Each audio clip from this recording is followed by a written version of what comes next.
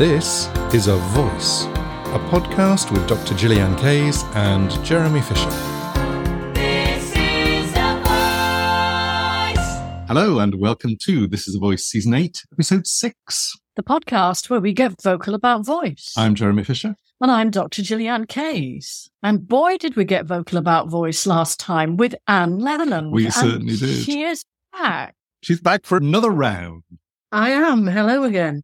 And let's do a switch now, kind of moving from values and the coaching that you did on yourself. You're already doing the Teacher's Toolkit. You have launched another arm to your business, haven't you? Tell us about that, because it's sounding really exciting. Okay, coming out of teaching actors at LIPA and a Liverpool Theatre School, I got interested in spoken voice, just as much in a way as in singing voice. And I decided I wanted somehow to include that in what I was doing. And it occurred to me that in the business community, there are many people who, A, don't really know why their voices are important, and B, if they don't quite know what to do about it. Now, at the same time, I was trying to formulate something with coaching and my view of how that works for people, and eventually came to the decision to meld the two. And so I've got this, I think it's quite unique fusion of life coaching and voice work. And I've built a program. It's in beta phase at the moment, and it's aimed at women in business who want to speak with more confidence and impact and authority. And it comes really from that place that as women, me and Gillian anyway, we understand where people don't take us as seriously as they would take a man. Now, that sounds very inflammatory, but it is still happening, and there's evidence out there that it's still happening. It's been tested and looked at. So I don't say this to wind anybody up or to demean men or anything like that, but just to say there is a bias. And so I started reaching out to women on that level, and I've got now 8 people doing a 6-month program with me, and we're looking at aspects of coaching. We will be looking at our values and things, but we're starting with the fundamentals of voice. Then we look at energy. Then we look at how energy interacts with voice, how that interacts with who we are and the world in general. And everyone does it a slightly different way because it's bespoke one-to-one. Nice. However, hoping to make it a group course sometime next year. Great. On a slightly different level. I mean, I've seen some of your social media posts where you've talked about the kind of things that are said about female voice. For instance, in relation to pitch, that women can be said to sound hysterical when they are talking with excitement, or maybe their voices are too quiet, or their voices are high-pitched. What sorts of things do people, obviously without breaching any confidentiality, what sorts of things are people reporting that they get fed back to them or that they believe in themselves? Sure. I mean, these are people who are in senior management or are in coaching roles themselves. And it can be something like your voice is too shrill. Your voice is too high. It's too wobbly.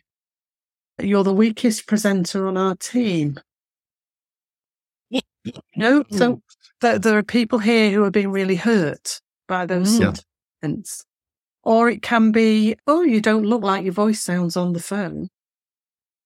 No, nobody does, do they? Because the phone doesn't give all the information anyway. But there's a worry about shrillness. There's a worry about harsh edges on the voice. There's a worry about accent, something working on accent, and various other related things. But the point is, our voice is our identity. So if somebody that we're working with says things like that to us, what does that do for our own own sense of who we are? So it's about learning to have the self-belief to say, you know what, this is my voice, and I can grow, I can improve it, I can move forwards. But there is still this bias, and it comes from the fact, unfortunately, that men have a much lower fundamental frequency to their speech. Yeah. And so to a group of men, if you're the only woman in a male-dominated room, your voice is going to sound like that, even though it might only be where mine is. Yeah. Because of that big difference in fundamental frequency, and it's a perceptual thing. And I think in the business world, it's probably fair to say that the way, certainly we're thinking, 60s, 70s, 80s, 90s, that the business world is very patriarchal in the goals. And therefore, it's always been harder for women to make the impact that they want to. I mean, hopefully now that is changing, but I think there can be an element of that.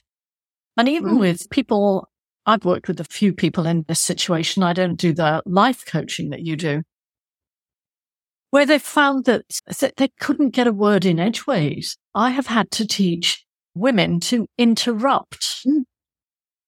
That's very true, because very often men will interrupt us.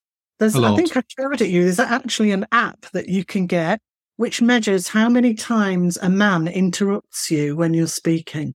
Oh, we'll have to put that in the show notes. I'll have to try and find out what it was. Interrupter or something it's called. But you put it on during your meeting, and at the end it tells you how many times you were interrupted by a male voice. I love that. And this happened again to one of my clients. She was in an industry many years ago at corporate level, and she was heckled in a presentation, and it really affected the way that she worked, and she became ill over it actually, and eventually left that sort of work and has now gone on to other work, but wants to gain confidence for that new work that she's doing.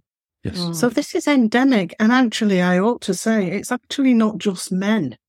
It begins with men, but because our society has been so patriarchal for so long, it's become the case that other women, when it's tested, in general, actually think what a man says has more weight to it than what a woman says.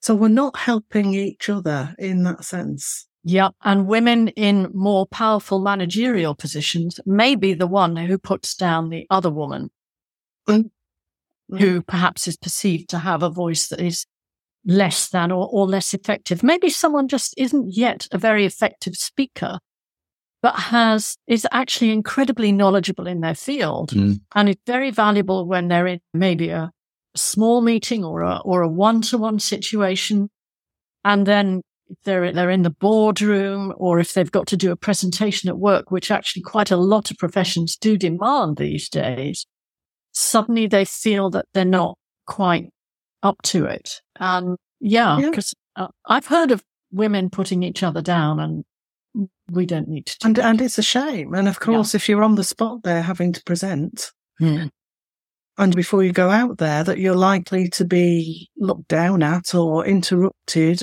or dismissed in some way, then that doesn't augur very well for your confidence, does it? Or the way that you're going to actually present. And I think also in many business people, and I could be wrong, but I think what people understand by speaking or presenting is different than what we would understand. They don't it's not just about voice. You can have a slightly shrill voice, but you can still work with that to make your points come across really well. Tell us a bit more about that aspect of speaking, which isn't really about the voice. No and yes. It is about the voice, in the sense that a voice is linked to a person. If a voice isn't linked to a person, it's a robot. Now, the robots are getting very good these days with AI, but that's a whole different rabbit hole, so we won't go there. To me, a voice is an identity. So if we're used to hearing our voice in a certain way from inside ourselves, and that's how we all hear our own voice, then it's a real problem when somebody doesn't accept that voice. Yes. What I try and do with people is look at why. Why might they not be accepting that voice? And we look at the facts. So we look at, some people are just biased. Some people don't want to be in the meeting in the first place.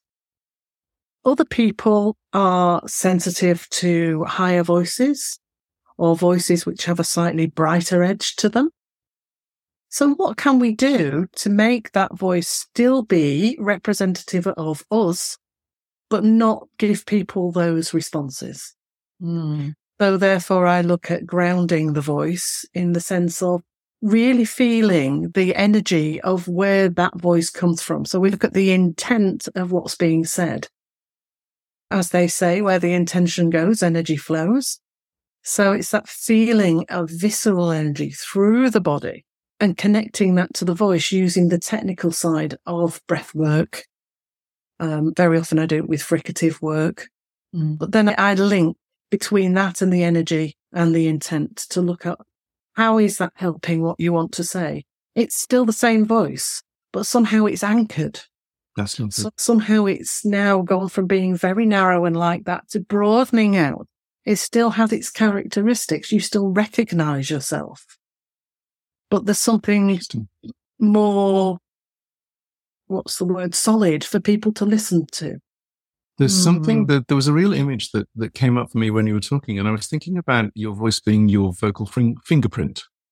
And it being that being that being a reflection. That was interesting. I don't know, no idea why that suddenly happened. So obviously, having a vocal fingerprint is a very sensitive issue for me. The idea that you've got a vocal fingerprint, but in fact, from what you're saying, there's two things immediately that jump out to me. One is that you're making someone's voice more efficient, but the other thing is that you're giving them more choices. Yes. Because we're not getting rid of the voice that they had. You're just extending the voice use that they've got. And I love this because this is, I mean, as a singing teacher, it would be what you would do with a singing voice is to extend its capabilities. But I think it's really interesting that you've transferred those skills over into spoken voice and energy and connection and combination. Really good. Yes. Yeah. And looking at what drives that energy, looking at, I suppose, what you might call the gut reaction.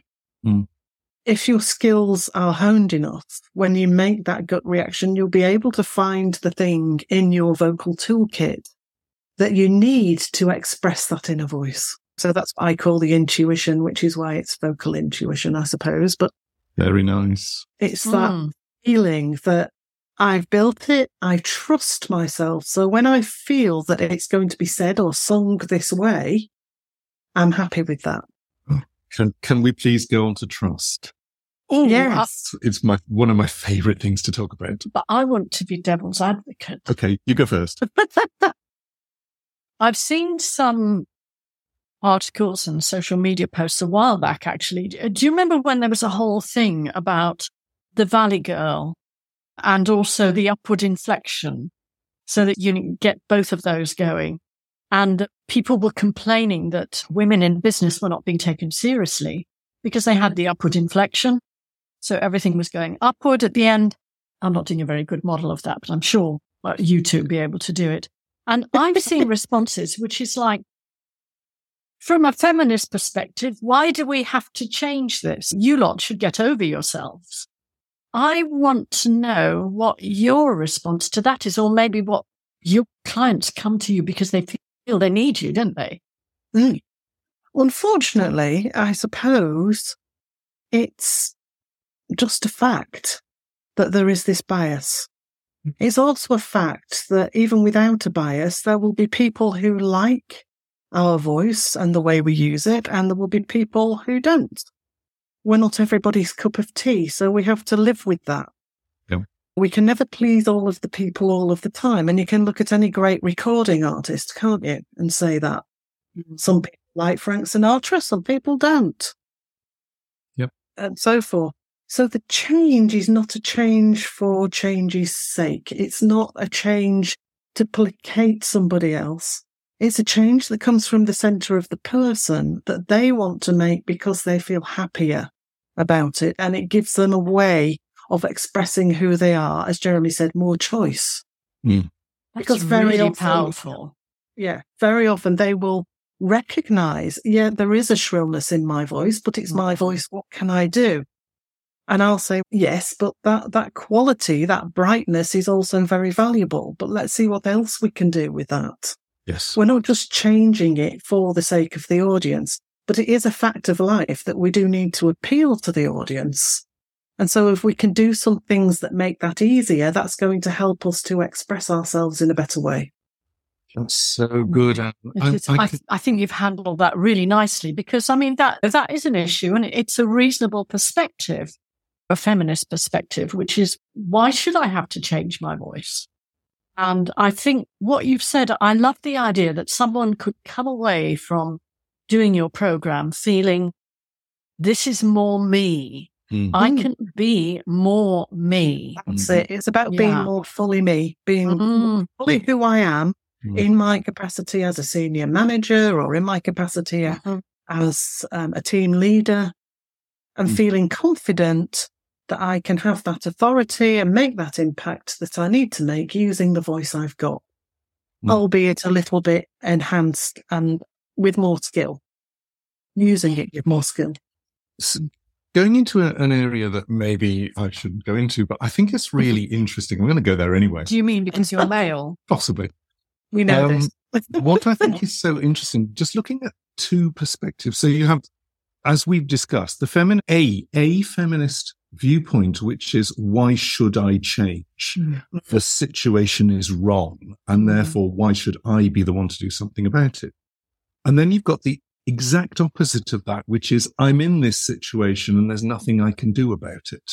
So from the point of view of, let's say, one of your clients who goes, I'm in a really bad place because nobody is paying attention to me, or whatever the reason is. And both of those are extremes, and both of them ultimately do not take responsibility in something. And I feel quite strongly about this. If you are of the feminist persuasion who says the situation is terrible and why should I be the one to change it, therefore I'm going to basically take no action and carry on doing exactly what I'm doing. And that's a context issue, which is, you do you, but don't expect to be successful in that context, because you doing you without paying attention to the context at all is not going to work for you. Oh, we could get kicked back. I don't care.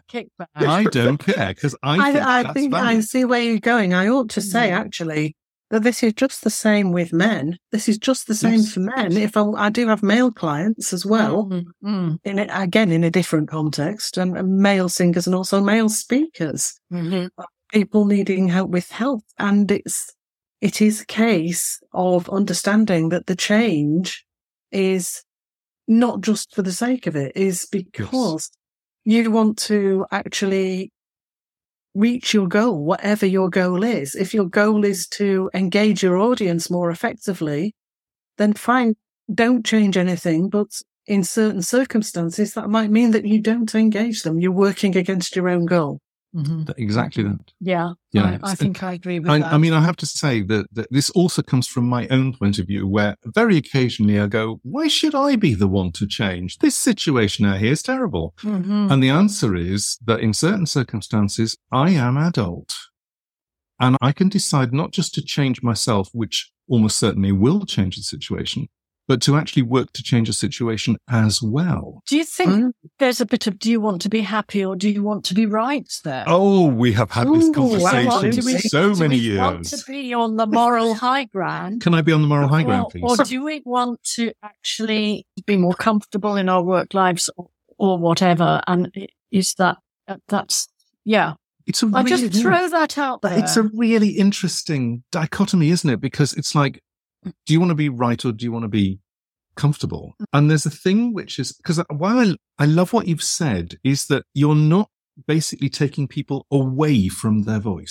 You're not saying this is your vocal fingerprint currently and you can't have that one because it doesn't work. So let's give you a completely different one. You're not saying that. You're expanding the possibilities and then giving them the responsibility and the possibility of working that situation with whatever the tools that are given. So they come in with a vocal fingerprint, and it's a bit like a fuzzy mark on a piece of paper. Yes. You can just about make out the fingerprint. So what we do is clear the fingerprint so we can look at all the turns and twirls in it, if you like, so that we can see it fully. That's what I love that. So that really comes out. We're working with the person. Yeah, it's always working with the person. But whether we like it or not, there are certain things happen in society and expectations that people have, which as performers, and we are performers as singers or speakers or in a meeting, in a presentation, in a concert, and now we have to take those on board. You know that I'm from the north, I'm from Manchester, and you can hear that in the way that I speak. So I don't speak in broad Mancunian. I'm using my nearest to neutral standard English that I can get with a bit of northernness in it, because I don't want to lose that, because that's me. Yep. So when I'm working with accents, I will do the same. Oh, I don't want to sound like I've got this accent. Shall we just soften it and make it more neutral? Because we don't want to wipe you out with it. You're important there. It is very much about keeping the person there. I want to go to trust. It was something that you mentioned earlier, and immediately I went, this is about trusting yourself. And I want to go to confidence, which is part of trusting yourself. One of the things that I think you do on your courses and we do on our courses is we enable people to understand that some of the things that they think are terrible are in fact very, very valuable things. And they then go, oh, that means that I'm okay. That means I'm doing okay. That means I'm behaving in a way that's appropriate. That means I can start to trust my own instincts, or I trust myself, or I trust my own abilities. And there's a tremendous amount of confidence that comes from knowing that what you are doing, or believing that what you are doing is okay. I think that's really powerful. That's the certainty thing, isn't it? It is. That when we have certainty, and Anne, you were talking about just being able to have the tools so you can trust your intuitive response to something. You've got that sense of certainty, and then you can, what's this? You talk about voicing yourself, which I think are those the words? Yeah, voicing yourself. You can, I think of us as having three voices. Oh, okay. Go. So we have our physical voice, which we're all very familiar with and we've worked with a lot. Then we have our internal voice, which you could call the being, the self, whatever you want to call it, who we are at the deepest level. That's represented by all those values that we were talking about. And then we have the naggy little voice in the head, right? So the internal, the external, and the voice in the head. And the voice in the head is the one that interrupts the communication between the inner and the outer. Now, it's very simplistic, and I'm not a neuroscientist. This is just as I see it, taking into account the things that I know and have experienced. If we can quieten down that part of the brain, the part that's hanging on to all the negative things to try to protect us, it sees many, many more negative possibilities in a typical day than it does positive. And we start to tell ourselves these negative stories and making things up. If we can learn how to reframe that and how to quieten it down, as one great writer said, throw the chimp a banana, the inner chimp, then we've got a chance of that inner voice, the true person that we are, actually being able to communicate through the outer one. Now, biologically, we know this all goes through the brain. It has to. But some of it is conscious and some of it is subconscious. Yes. There will be things in our subconscious, things that are helpful to us, that stop us from putting our finger in the plug socket or into the gas burner, and things that are not so helpful, like don't get up and speak in public because you're no good at it and your voice is awful. We don't think that until it leaks over into the voice in the head. So it's then looking for tools that help us to change that thought, reframe it. And that's part of your coaching program, isn't it? That's all part of what you do. So, and just before you go there, there's something that you said that I thought was really powerful, and I just want to pick it up. You're talking about the outer voice, which is the one that we're familiar with, and the inner voice, which is, if you like, yourself. And what occurred to me is that the inner voice doesn't just use verbalization. It uses behavior. It uses energy. And it's all about you as the presence in the world. It's the presence on the planet. Exactly. And That's all of the stuff that you give out, and all of the stuff that you resonate with, and all the stuff that you don't resonate with. And the ideal is that you get to the point where what you say doesn't just reflect what you're thinking, but it reflects who you are. Yes, your values, who you are as a person. Totally. And we know with a singer, when a singer can let go into that, then we get a performance which is sort of truly transcendent, don't we? Absolutely, and unique. Absolutely. Whereas if the singer is in their head, or the sports person is in their head, or the speaker is in their head, or it happens to be, just trying to bat away that little voice, then there's always something in the way. It's going to and they can be the most technically proficient singer or speaker or whatever, but if that little voice is in the head, it can derail us. Interesting. Love. So where I wanted to go then is, how can people find you, please? They can find me on Facebook if they're a singer. They can find me on LinkedIn if they're a business person. And they can find me on Instagram just generally because I quite like Instagram for fun. They can email me, and I also have a website. Can you put these in the program notes? And what are your handles on Instagram, Facebook, etc.? Instagram, it's easy, really. It's Anne.Leatherland. Right. On LinkedIn, it's Anne Leatherland. And on Facebook, it's Vocal Intuition. Excellent. It's just with having different audiences. I tend to speak to singers more on Facebook, and I tend to speak to business people more on LinkedIn. Excellent. That makes sense. So that you know where to look. Yeah. And is this a moment to ask you about, give us a heads up on something new that you're going to be doing very soon? I would like to take this idea into singing training as well. I'd like to work with confidence for singers. Love that. Using this same paradigm, but I'm still doing the beta test with the speakers, and that's teaching me a lot. Yeah. I do know, though, it will be a very different thing working with singers and performers. So that's a way I'd like to take it. Love that. Wonderful. That has been complete joy listening to what you have to say, finding out about you as well, which is, we actually found some things out about you that we didn't know. Thank you so much for being a guest. It's been a joy. See you next time. It's been a joy for me too. Bye.